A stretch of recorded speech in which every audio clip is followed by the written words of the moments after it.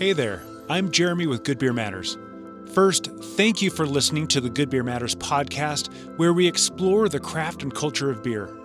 Second, I want to see the beer and hospitality industries improve so we can do a better job, make more money, and so guests can have exceptional experiences. Good Beer Matters is dedicated to the pros and enthusiasts in the beer industry because we are the ones who will make it better. To that end, I want to invite you to subscribe to my monthly newsletter where I share perspectives on beer, styles, pairing, and some practical beer education. Go to goodbeermatters.net to subscribe.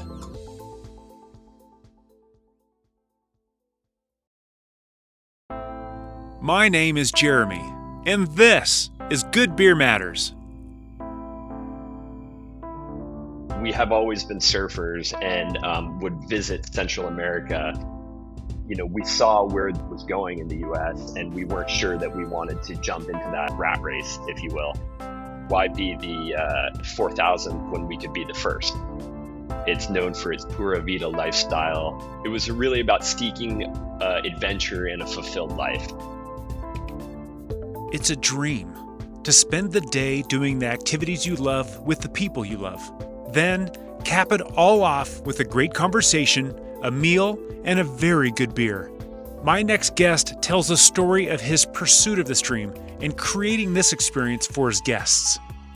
We find great experiences at the intersection of craft and culture. These are the stories of us, of great food and the beer that brings it all together. For the craft and culture of beer, this is episode 126 of Good Beer Matters, with Matthew Greenberg of Cerveceros del Mar. Well, welcome back, everyone, to the Good Beer Matters podcast. This one is going to be particularly fun for me, as my next guest and I were chatting offline. We are born of the same cloth. We live in the same human habitat of just doing cool things and spending time in the water and around beer. So, Matt, I'm just going to say it. I am stoked to have you on the podcast. Thanks very much, Jeremy. It's a pleasure to be here. So, for anyone who is not familiar with Nicaragua Craft Beer Co. or even Papagayo, tell us a little bit about you and what you're doing. Yeah. So I guess I'll start with kind of where we are today, and in terms of what our company is up to, and then if you want, we can get in the time machine and go back and start from the beginning of tell the story of how Absolutely, we got here. But first we need a sense of place, and then we'll go back and hear the origin. For sure. So basically, I run Cerveceros del Mar Holdings, which is a company that owns and operates two breweries, both based in Central America.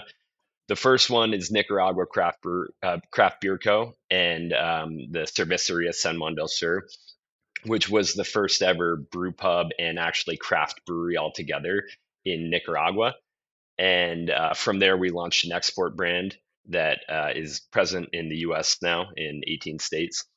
And then after that, we launched another brand and brewery, which is a production facility, vertically integrated, wholesale, and also retail in Costa Rica, called Papagayo Brewing.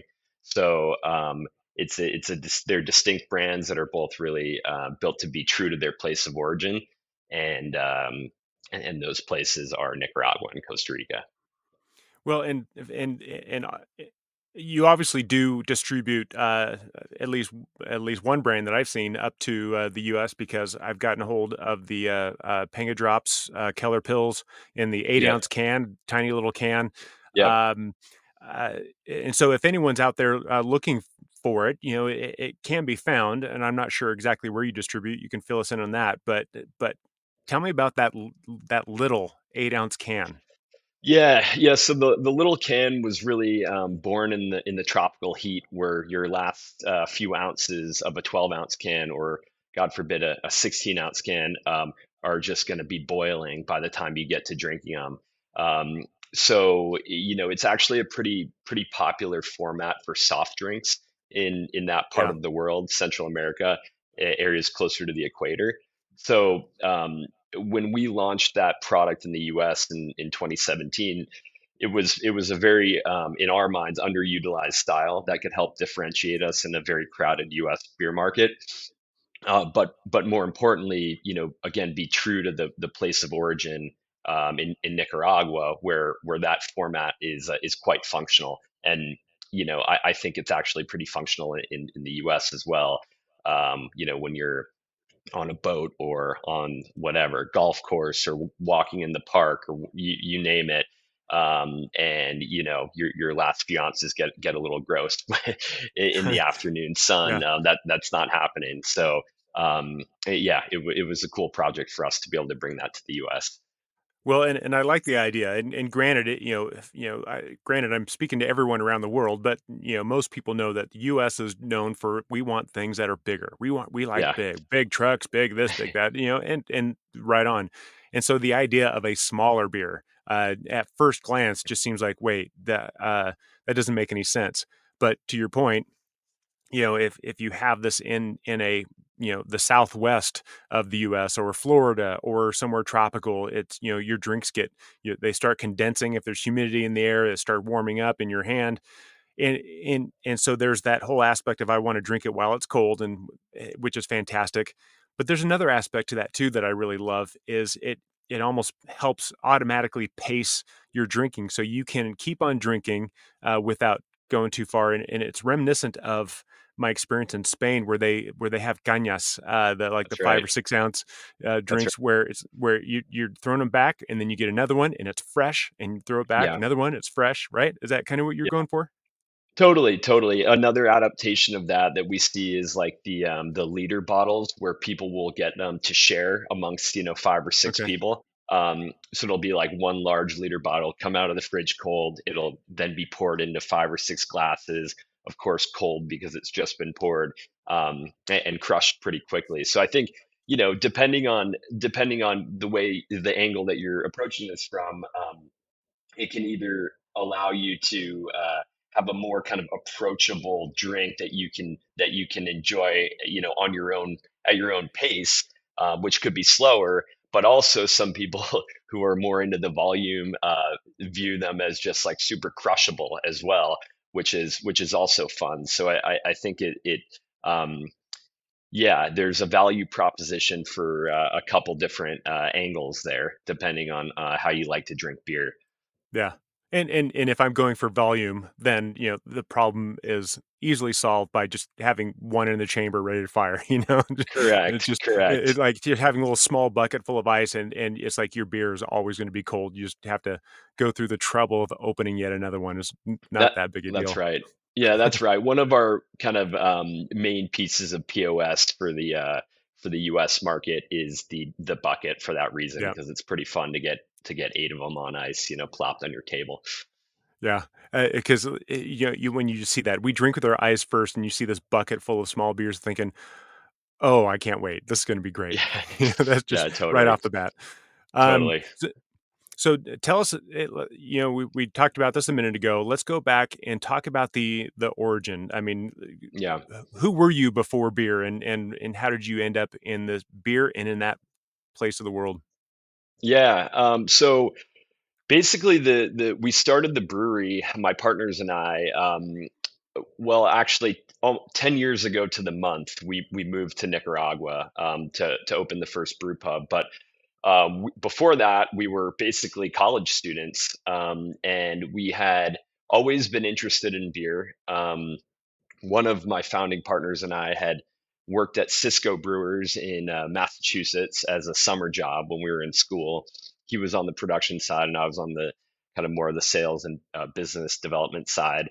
And always liked it, always knew that we were entrepreneurial and wanted to start our own business. But, I think like a lot of people when they graduate from school, kind of went for the first kind of safe thing that was Yeah, available to us, which was, in my case, something pretty far from where I ended up. It was working in insurance in New York, and I was writing insurance for financial institutions, and slowly dying in a cubicle. And I was just say that probably drove you to beer, one way or yeah, the other. exactly, exactly. So we have always been surfers, and would visit Central America at least once a year to go on a surf trip. And so we had some familiarity with the region. And one of those, the a trip that we took after I started that job in New York was to Costa Rica and to Nicaragua on the same trip. So we flew to Costa Rica, we rented a car, we drove to the coast, and we worked our way up the coast surfing until we got to Nicaragua. We crossed the border and we checked out, what Nicaragua had to offer as well. And when we were in Costa Rica, we saw that the craft beer scene was really beginning to emerge. This was 10 years ago in 2014, at a time when the US craft beer business was really exploding. Um, the market that is. And I think it was at that time there were about 3,000 craft breweries in the US. And just a few years later, there were like 10,000. So that was Yeah. kind of right on the crest of that insane boom that happened in the U.S. So while we were interested in craft beer, we also knew that we saw where it was going in the U.S. and we weren't sure that we wanted to jump into that rat race, if you will. Um, and then after seeing what was happening in Costa Rica, um, where there seemed to be a few brands that were doing pretty well, the wheels started turning that this could be a really cool opportunity. So then when we crossed the border to Nicaragua and we got to a country that was, let's say, like what we viewed as like the second inning of the tourism development, curve, and there were no craft breweries, we said, why be the 4,000th or the 10th when we could be the first? Yeah. And went back to our desk job, started working on the business plan during our lunch breaks. And 10 months after that trip, having quit our jobs, raised some seed money, moved to Nicaragua to open the country's first craft brewery. That's incredible, and I have to say I love hearing that story, and I have heard that story a couple times before because there are a lot of really awesome places. I think again offline, you and I were talking about Jordan Gardenhire, who opened up Baja Brewing in Cabo, and kind of a similar thing. It's just you go on a trip and you think, oh my gosh, how can I live here the rest of my life? And Totally. and but so few people have the wherewithal, the courage. I don't want to talk down upon this, but so few people will take that step. But Right. you're one of the ones who did. You're gonna upend what we're supposed to do. You graduate college, you get a big job working for corporate, then you get married, then you have 2.3 kids. It's like you follow. There are a few of us who want to avoid that formula and create their own destiny, if you will. Yeah. Yeah, I mean that's definitely true. We kind of knew from I guess a relatively early age that we wanted to live and seek fulfilling lives, and at that time, um, whatever it was telling us that the way to be most fulfilled was to do something different and do something that really spoke to our hearts and to our passions, and moving to a place like Nicaragua was extremely exciting, and checked all of those boxes, and also seemingly a great business opportunity. So that was enough at 24 years old to feel convinced to take a plunge like that. And what I think, what a lot of people told me back then in terms of seeking advice, especially a professor I had from college who ended up being very influential in my life, was that these decisions, to your point, Jeremy, don't get any easier the older you get, because you have more things that, um, right, not talking down on them, rightfully ground you, and limit your decision making filters, right, or add filters to your decision making process.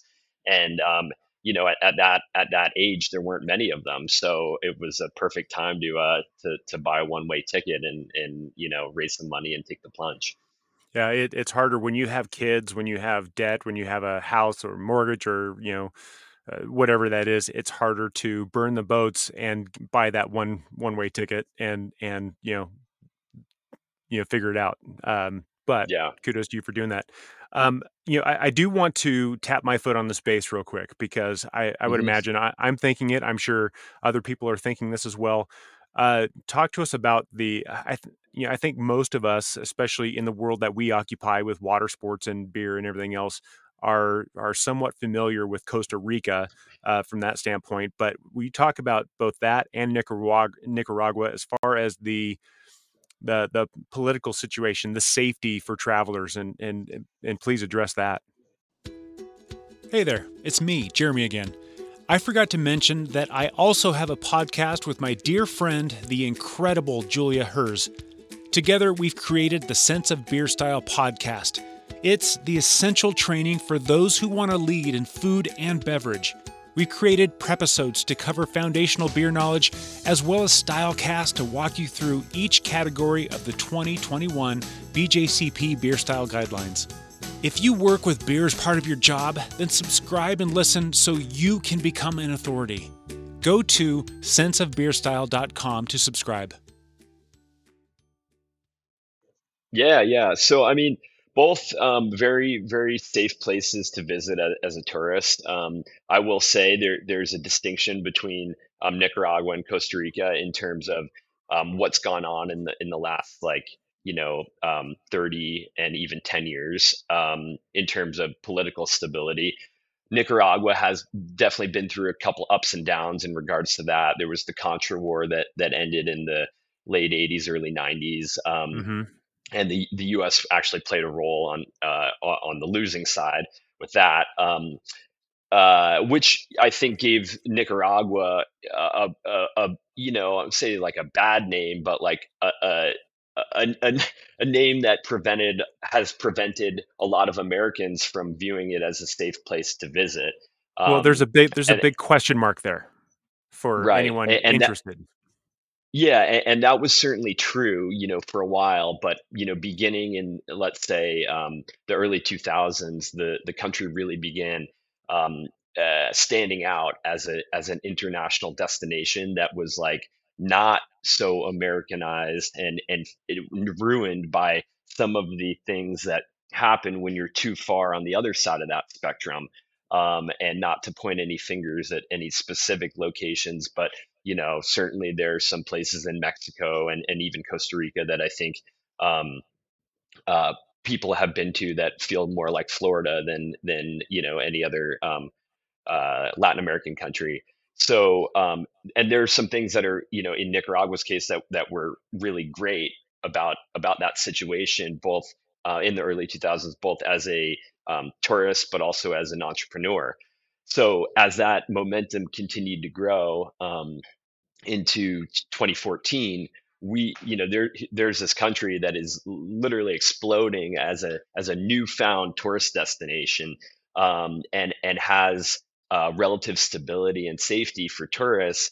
It was almost like a new frontier, and as an American, in terms of places to go and have a cool experience. So there was since then, however, there was a blip in that stability in 2018.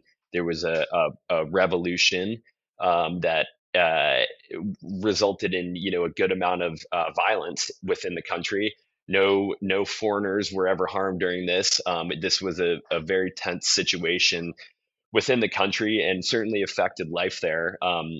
And our business for 18 months or so.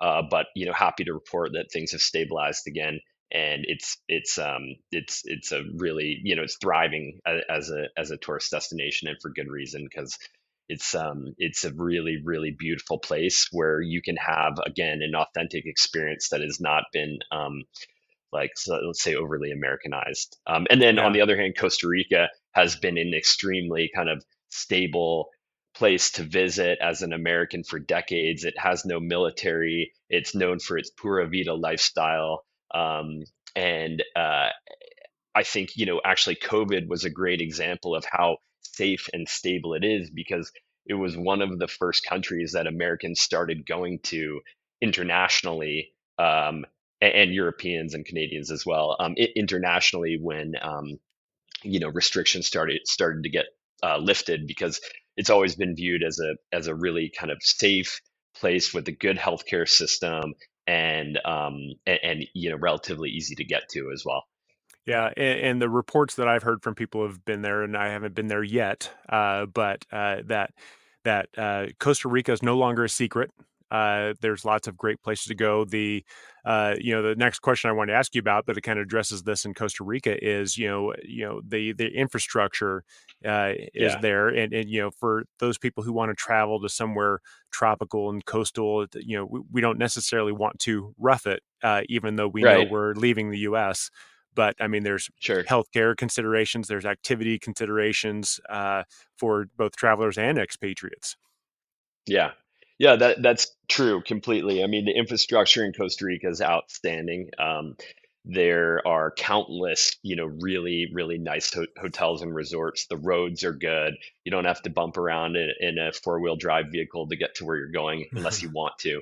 And if you do want to, you still can. The surfing, fishing, diving, hiking, um, bird watching, you name it, is all like incredibly world class and just beautiful.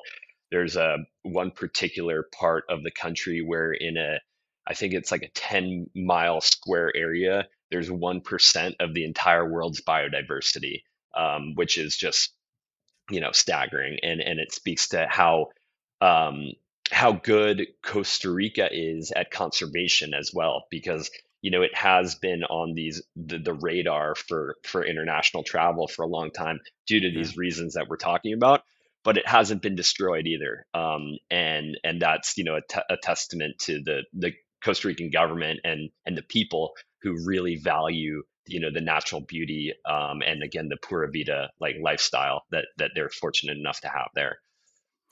So I'm going to use that as a pivot point to switch gears a little bit because Yeah, it's the second yeah, time you've mentioned it on your Nicaragua craft beer site. You talk about the tranquilo lifestyle, or in Costa Rica, yeah, the Pura Vida. What is that yeah. exactly for people who aren't familiar? Yeah, well, I think it can mean different things to different people, but it's really about enjoying the place that you're in, and get stepping away, I think, from some of the rat race that's associated with life in a lot of other places, and frankly can exist there if you if you make it so.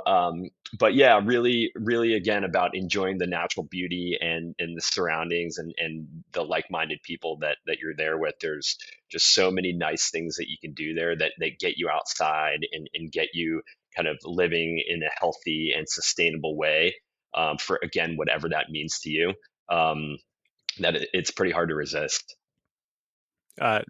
Yeah, it sounds very familiar with, the aloha spirit, or other mentalities, or the slower lifestyle in different countries, like Spain or something like that, where some people still take their afternoon siesta because that's part of just like slowing down and recharging, and just really being mindful and present and enjoying your surfing, your bird watching, and tasting your phenomenal beer. It's we can slam it or we can taste it and enjoy it. The choice is yours. Totally. No, that's exactly right. It's all about living with balance.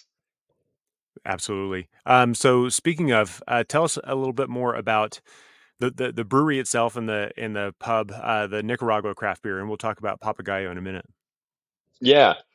So yeah, like I said, when we first started the project, there were no craft breweries in Nicaragua. So that presented a great opportunity, to kind of define the space, define the market almost. And it also presented challenges, because there were no uh, avenues that had been cut yet to do things like import brewing equipment, or access brewing ingredients, or have the right professional services that you can need to build a brewery.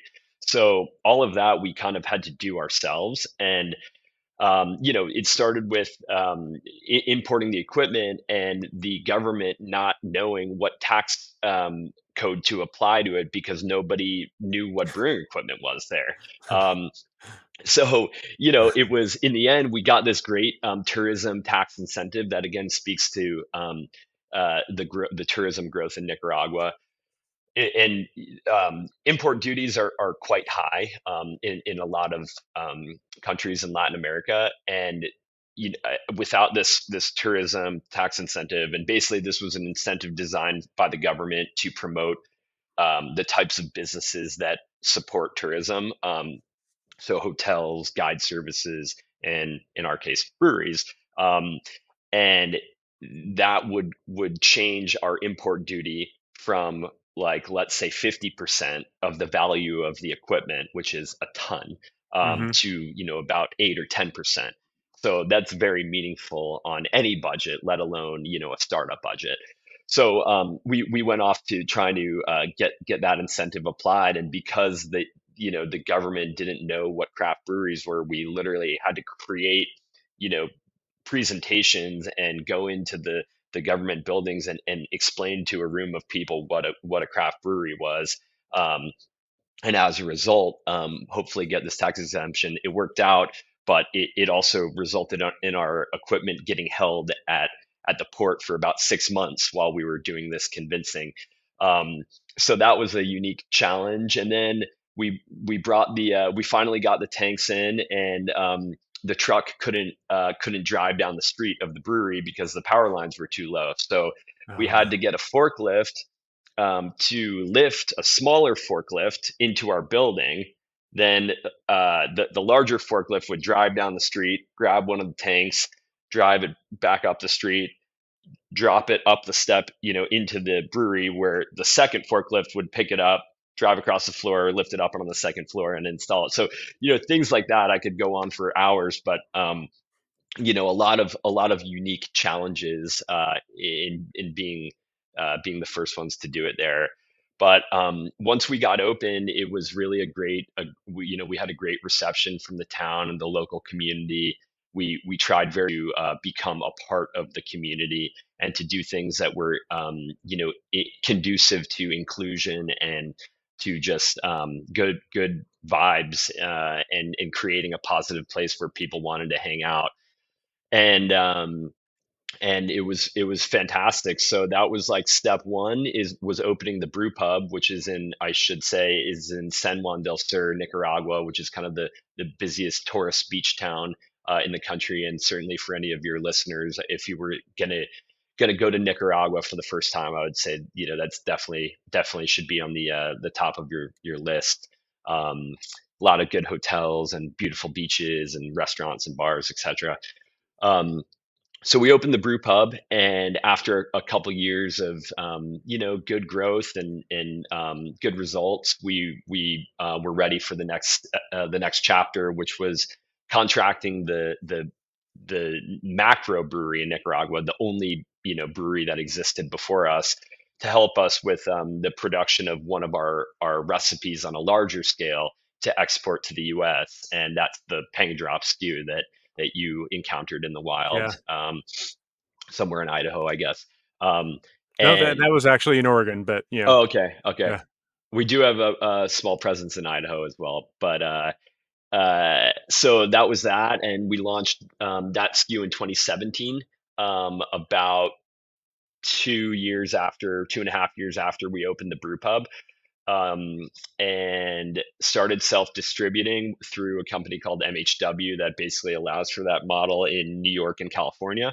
Um, then we brought on Artisanal Imports as our full service importer and built a network of distributors across a much bigger footprint. So that's kind of the in a nutshell the story of Nicaragua Craft Beer Co. So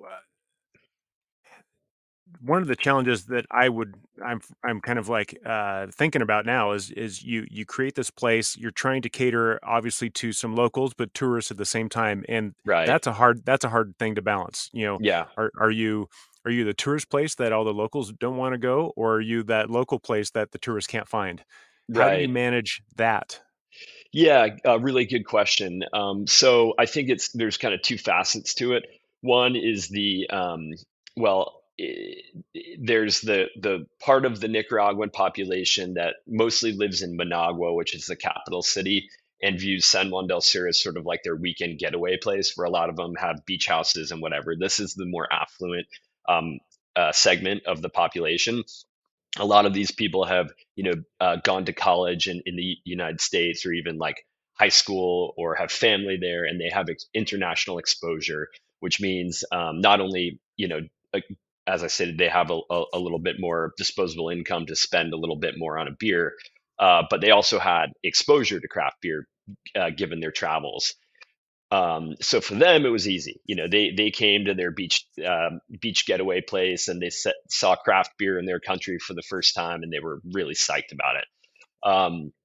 For the people who were kind of more native to the coastal areas and grew up in San Juan del Sur or some of the other towns around there, who didn't have that international experience, this was a totally new concept. And also, they didn't have quite the disposable income, or they don't have quite the disposable income. I'm obviously generalizing right now, but Sure, sure, um, sure. that a lot of the people from Managua do. So for them, it was more about, okay, this is what craft beer is. Creating tours more in Spanish than in English, and doing tastings and walking through the process, and also creating events where we could bring down the price point of our beers, at least for one night, to open up some doors and open up some opportunities for people to try some beers. And also, something that we did was that we a lot of people in San Juan del Sur, Nicaraguans, work in hospitality because tourism is so big there. So Yeah. we created an incentive where some of the surf instructors or tour guides or whatever, if they brought their groups in, comprised of foreigners, they would eat and drink for free. Um, so that would obviously be good to bring groups into the brewery, but also be good for them to not to be included in that event, and not just be sitting on the side wishing that they could Yeah. afford it, which is Because obviously nothing, that just we the fact wanted that to be you a have a part of. brew pub there should be enough to bring people in. It's like, oh, we've got craft beer and something to eat. Let's go there. But you've also created that funnel of all those people that are going to do these activities. That's just part of the tour. Exactly. We're going to end up at the brewery. That sounds amazing to Yeah. me. Exactly. And then, speaking of the tourist side of your question, that part was pretty simple because, most of the people visiting Nicaragua are coming from places where craft beers is pretty widespread, and synonymous with, like, a fun day of doing cool stuff, right? So it's like you said, you go have your surf lesson, go fishing, come back and celebrate your adventure with a couple pints and some nachos or whatever. Yeah. Well, and that's one of the things I'm going to ask you to talk about now is I'd love to hear the differences between Nicaragua and Costa Rica, Yeah. culturally and experientially. But yeah, I think it's fairly safe to say, again, this is a broad generalization, but I think it's fairly safe to say that if anyone's going to travel there, um, I guess it could be on business. I'm sure you did that a few times, but I think most of the time it's going to be someone who needs to go on vacation, take a break. So they're probably going to surf or take surfing lessons, go spearfishing, go hiking, go birding. I knew a guy who was a voracious birder, Yeah. and Costa Rica was his mecca. Yeah. Yeah. And he checked off like half of his list right there in Costa Rica. Um, and and uh, and so the experience there. I mean, you already have this vacation euphoria happening. So Right. anything you eat or drink is just going to add to that. But Totally. but putting that aside, Yeah. how do you create this experience of coming to a place, getting a sense of place through the flavors, through the aesthetics, through just the circumstances of coming to that pub? Yeah. Yeah. So, I mean, another good question, and I think there's a lot of ways to answer that. And it, that's something that is an ongoing process. I think for us as a business is to continuing to develop our offering to create more and more better and better experiences for our customers. That are again like representative of the place of origin. And I think as a brewery, the first and foremost, it starts with the styles of beer that you're brewing. So for us, there's no imperial stouts. We did one time we did a double IPA with the guy from Jeremy Tofty from Melvin Brewing came down. He's a Okay, big yeah. surfer, and they're famous for their double IPA. I think they had And won a couple of awards. that's Wyoming, right? That's right. Yeah, okay. Alpine. They started in Jackson, and then they moved to Alpine. Right on. So he snowboards and he surfs, and he came down to surf with us and brew beer. So that was the only time we ever brewed a double IPA. Hey, work trip. Yeah, exactly. We called it El Melvin. And that turned out to be a great beer. And obviously it sold because it was a cool story and a unique thing. But generally speaking, for our flagships, we try to brew beers that are very appropriate for the climate, which is hot and, relatively dry. So lighter beers, fruitier notes, and something that you can really enjoy when you're on the beach or inside, but it's 85 degrees outside, and you're maybe you have a sunburn. Yeah. So Yeah. that when we started the brewery, one of our so the styles is one thing, and then where we can utilizing local ingredients is another. So one of the beers that we've had a lot of success with in both countries and through both brands is a passion fruit ale, Oh and the yeah. passion fruit in Central America is delicious. It's very tart. Unlike some of the purees or whatever you might find in the US that are, I think, have added sweeteners, and even if they're not, they're kind of like more fermented in the fruit by the time they're processed, so they're sweeter and less tart. Um, so we literally buy passion fruit from our friend's farm, and in the brewery, the team, sanitizes them, cuts each one open, scoops it out, and puts it in a sack, which then goes into the fermenter.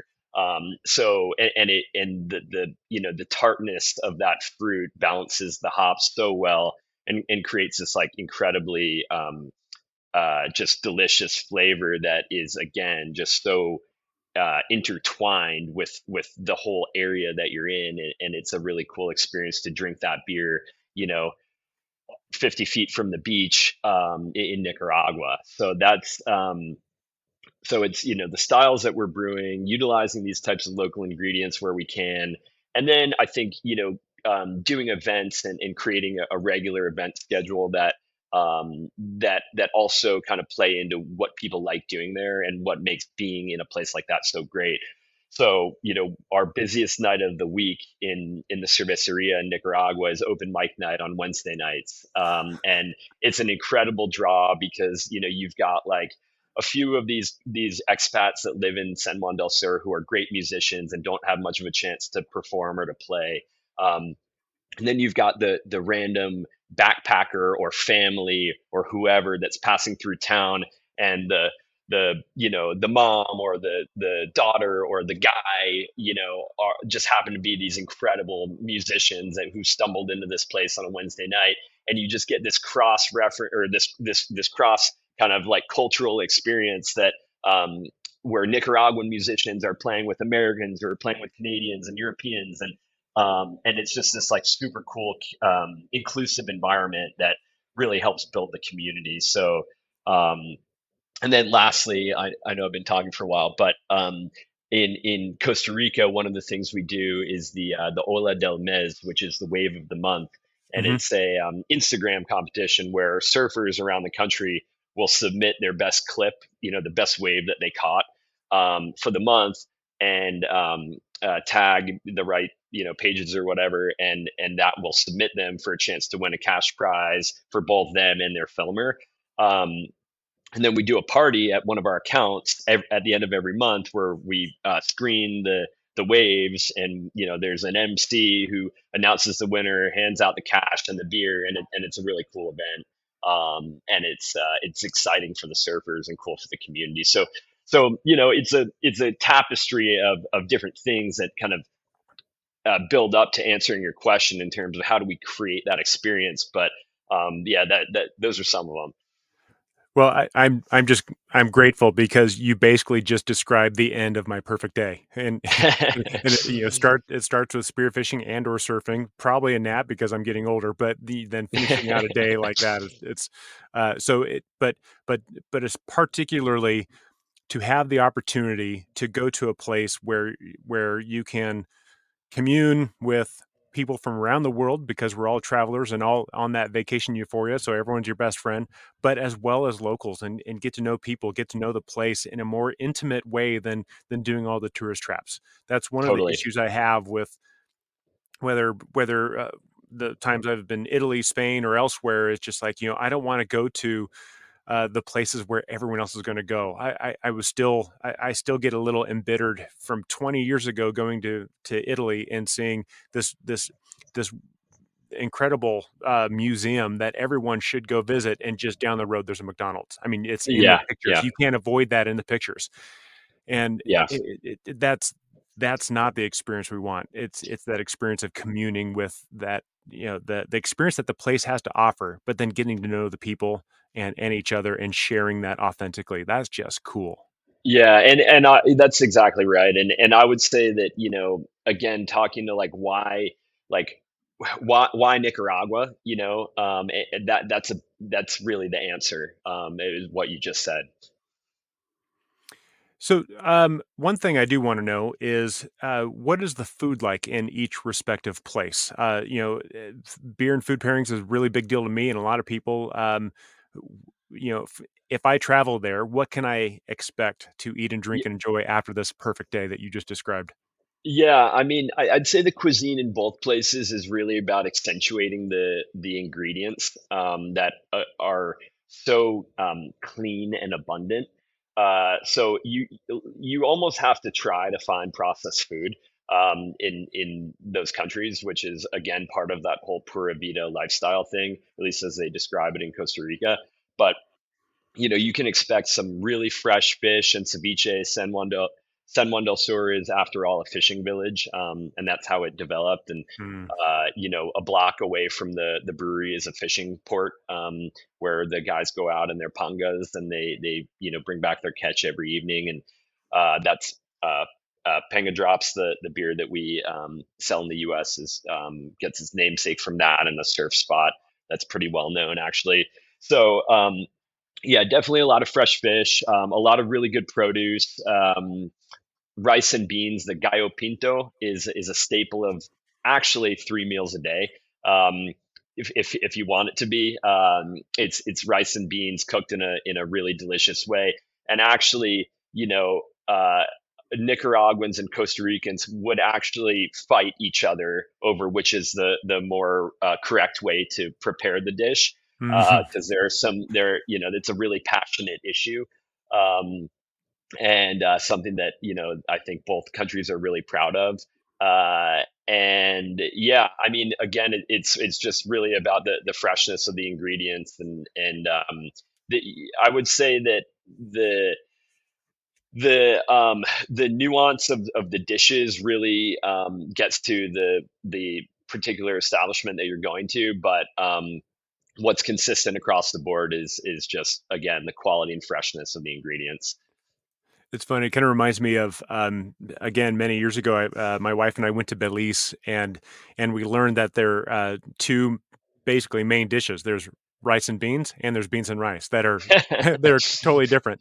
Um, but I still remember, when I say it out loud, it sounds boring. It sounds like a staple. It sounds like forgettable. But when you have it done, and they had this particular spice blend that they'd put on the chicken, and it was served with like fried plantains, and Yeah, it was an incredible meal. I even got one of those spice packs and took it home with me to try and recreate it. And then I still think about it today, and it's been a decade yeah, and a half. It's crazy, but it's so good to just enjoy those flavors and get that sense of that regional flavor and just totally. and stick it in memory. I'll never forget it. It was incredible. Yeah, yeah, I think we kind of touched on this a little bit too, but from your experience, not just within Nicaragua or Costa Rica, but your experiences, around the rest of the world. How do you define and how do you deliver the the experience of beer and food as opposed to just serving a meal? Yeah, I mean, I think you sort of hit on this already, but it's really about for us. Look, so when we started the first brewery, it was really about seeking adventure and a fulfilled life, and that's what we really try to encapsulate in our products and in our experience at the brewery.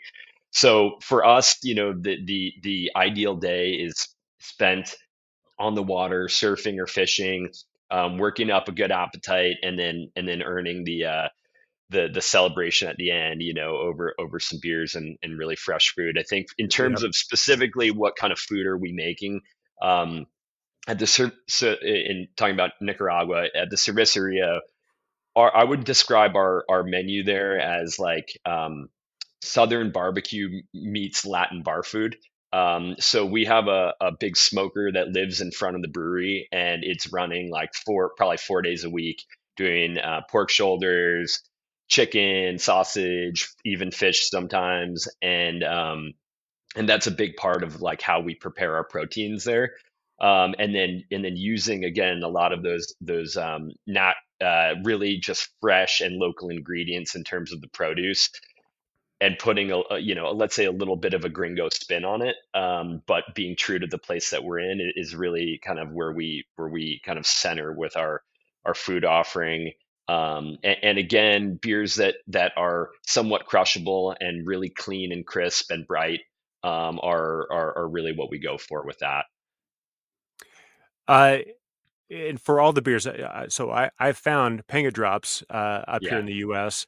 What other beers from either brewery can you find in the U.S. or elsewhere? I mean, where are you distributing in total? Yeah, yeah. So, in terms of outside of Nicaragua and Costa Rica, we're only selling Panga Drops, and that Okay. is because it's a beer that we know can do well with the international freight, which is, frankly, like not a good thing for beer, as any of your listeners who like are beer people know. The fresher the beer, the better. So we have been very deliberate in terms of brewing the right beer for export that can do better in that international voyage than most other offerings. And I think that like to sell an IPA brewed in Central America in the U.S., it just doesn't make a ton of sense because you're going to lose your hop character. There's probably, depending on how you're packaging it, over time you're going to get some oxidation. It's probably not going to be kept cold. So we brewed a pasteurized Keller Pilsner that's extremely clean and very bright and well suited for that journey. It's also something that the contract brewing facility could handle and handle well with the right nuance that was required. It's so I think international export, is it's a whole different beast. But in Costa Rica, where we have our own cold chain distribution, our four flagship beers are our tropical IPA, our beach lager, our offshore ale, which is an American wheat ale, and our passion fruit ale. And then we do a rotating IPA series as well, which is kind of like a mystery, a different recipe every time. We only brew it once until it sells out, and then you got to move on to the next one. Basically, we also do a Yeah, few seasonals there. In Nicaragua, we have rotating taps, but of course, those are only available in Nicaragua. sure.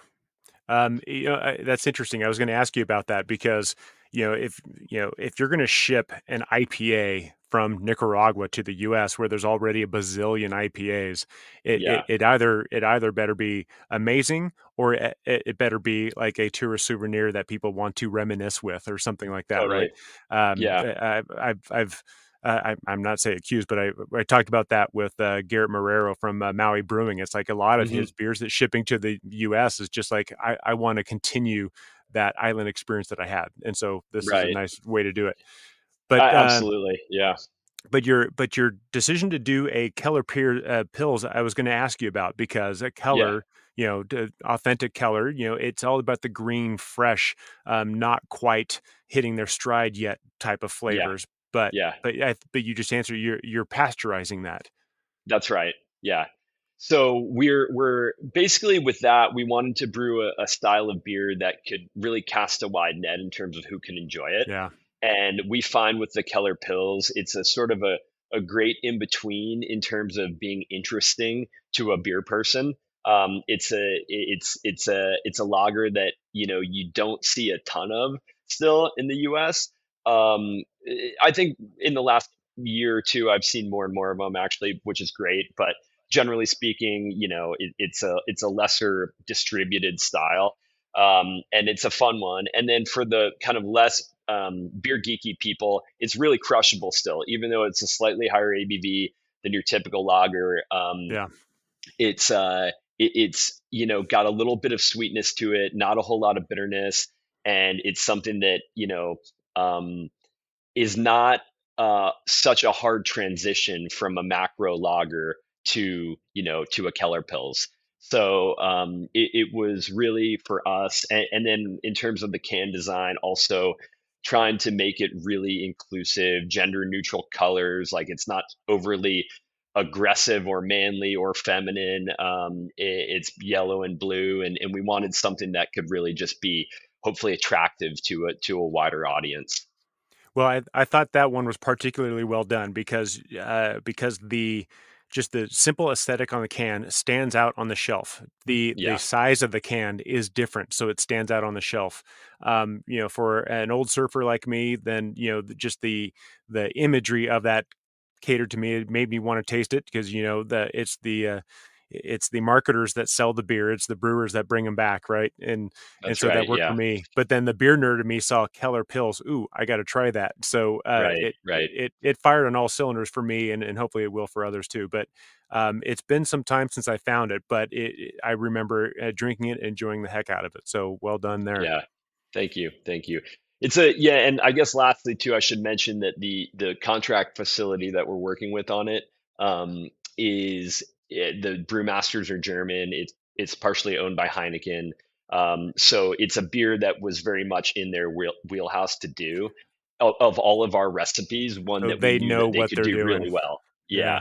And again, I think that's why most of our beer we like to brew ourselves and distribute ourselves in within Central America. When you get into contract brewing, you have to be very very sure that your brewer is going to be aligned with your offering and with what you're trying to do as a brand.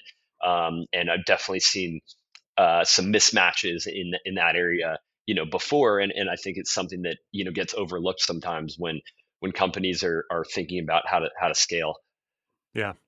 You find a similar problem with breweries who make an amazing Pilsner, again, in this example, because they have the water profile for that and they don't do anything else for the Right. water. And they're thinking, oh man, I win so many awards. I must be an amazing brewer.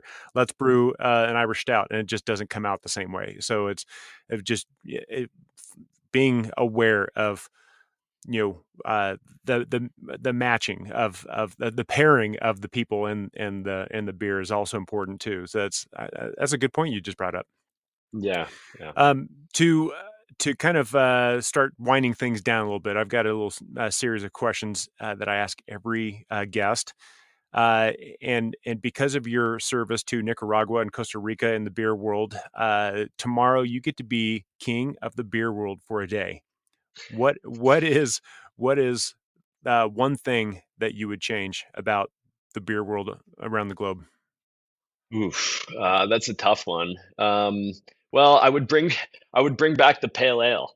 I've been really upset with what's happened to my beloved style of pale ale. With the explosion of IPA everywhere, it's pretty much taken over pale ales and probably a lot of other styles as well. We keep Hmm. one on at the brew pub all the time because I think it's just a great crisp style of beer that a lot of people were brewing for a while. Um, and unfortunately, they lost the tug of war to the crazed hopheads. So on that note, I'm going to keep ranting, and I'm going to limit the number of hazies that any one brewery can brew, because I don't think it's good for any of us.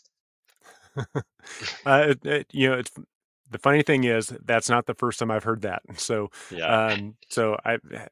I love it. It's good to be the king. So at the end of that royal day of in the beer world, we are going to fly you anywhere in the world to have whatever you want to eat and whatever you want to drink. So, where would you go and what would you have? Hmm. Um, okay. I think I'm gonna go down to Argentina for a traditional asado, Oh, and yeah. um, and I'm gonna pair that with a pale ale. Um, Actually, the Way to brewery stay down true there, to that flag you planted yeah, in the sand. exactly. The Patagonia brewery down there does a great one, that I really like, and you got to have a little Malbec as well, while Yeah, when in Argentina. do as the Argentinians do. Love it. Exactly. The next big question is kind of simple, kind of difficult, depends on you. But why does good beer matter so much to you? Yeah, good beer matters to me because it's part of our mission in terms of living true to ourselves and authentically. We want to create a product that is aligned with those values, and I mean, look, I think it's easy to be a snob and to point fingers, especially when you're in this industry. But to do whatever you do with purpose and to do it, at a quality that you can be proud of, is really important in terms of having fulfillment in the way that you live. So, I guess I'll end it there. That's why it matters to me. I love it. Fulfillment in life, to live out your purpose and do it well, and be good to other people, and hopefully surf and eat something nice that day too. Um, Totally. if things go well, there will be millions of people around the world that hear this and want to come flood your place. So anyone who's looking for you, anyone who wants to learn more or come visit eventually, where can they find you? Yeah, so social media, Instagram at Papagayo Brewing or Nicaragua Craft Beer Co. Websites are the same, and yeah, you'll find all the info you need from there. Excellent. And last thing, do you have any words of wisdom or any calls to action that you want to share with listeners? I guess I would say that if you ever find yourself on the precipice of one of these adventures, and your heart's telling you yes and your mind's telling you no, I would recommend that you go with yes, um, because it's what we did and we haven't looked back from there, and certainly grateful for the winding journey that decision has taken us on. That is incredible advice. Thank you so much for putting this out in the world and sharing it with the world. And I certainly cannot wait to come visit in person someday. But thank you for coming on to the podcast. No, thanks for having me. It's been a pleasure, and really look forward to seeing you down there. Yeah. Cheers. The joy of the Pura Vida, or the good life, is sometimes just out of reach. In our fast-paced societies, I believe we need to find ways to cultivate more of it. Slowing down enough to taste good food and great beer, and to share it with loved ones, is the way. In the next episode, we head to the Netherlands, where an importer is infusing Dutch beer culture with American craft. I'm on a virtual tour of the craft and culture of beer around the globe. I've put Good Beer Matters on video so I can take you along for the ride. If you know of a person, a place, or a beer story that needs to be told, let me know. Meanwhile, grab a beer, hang out with friends, and let your world open up. Thank you for listening. Cheers.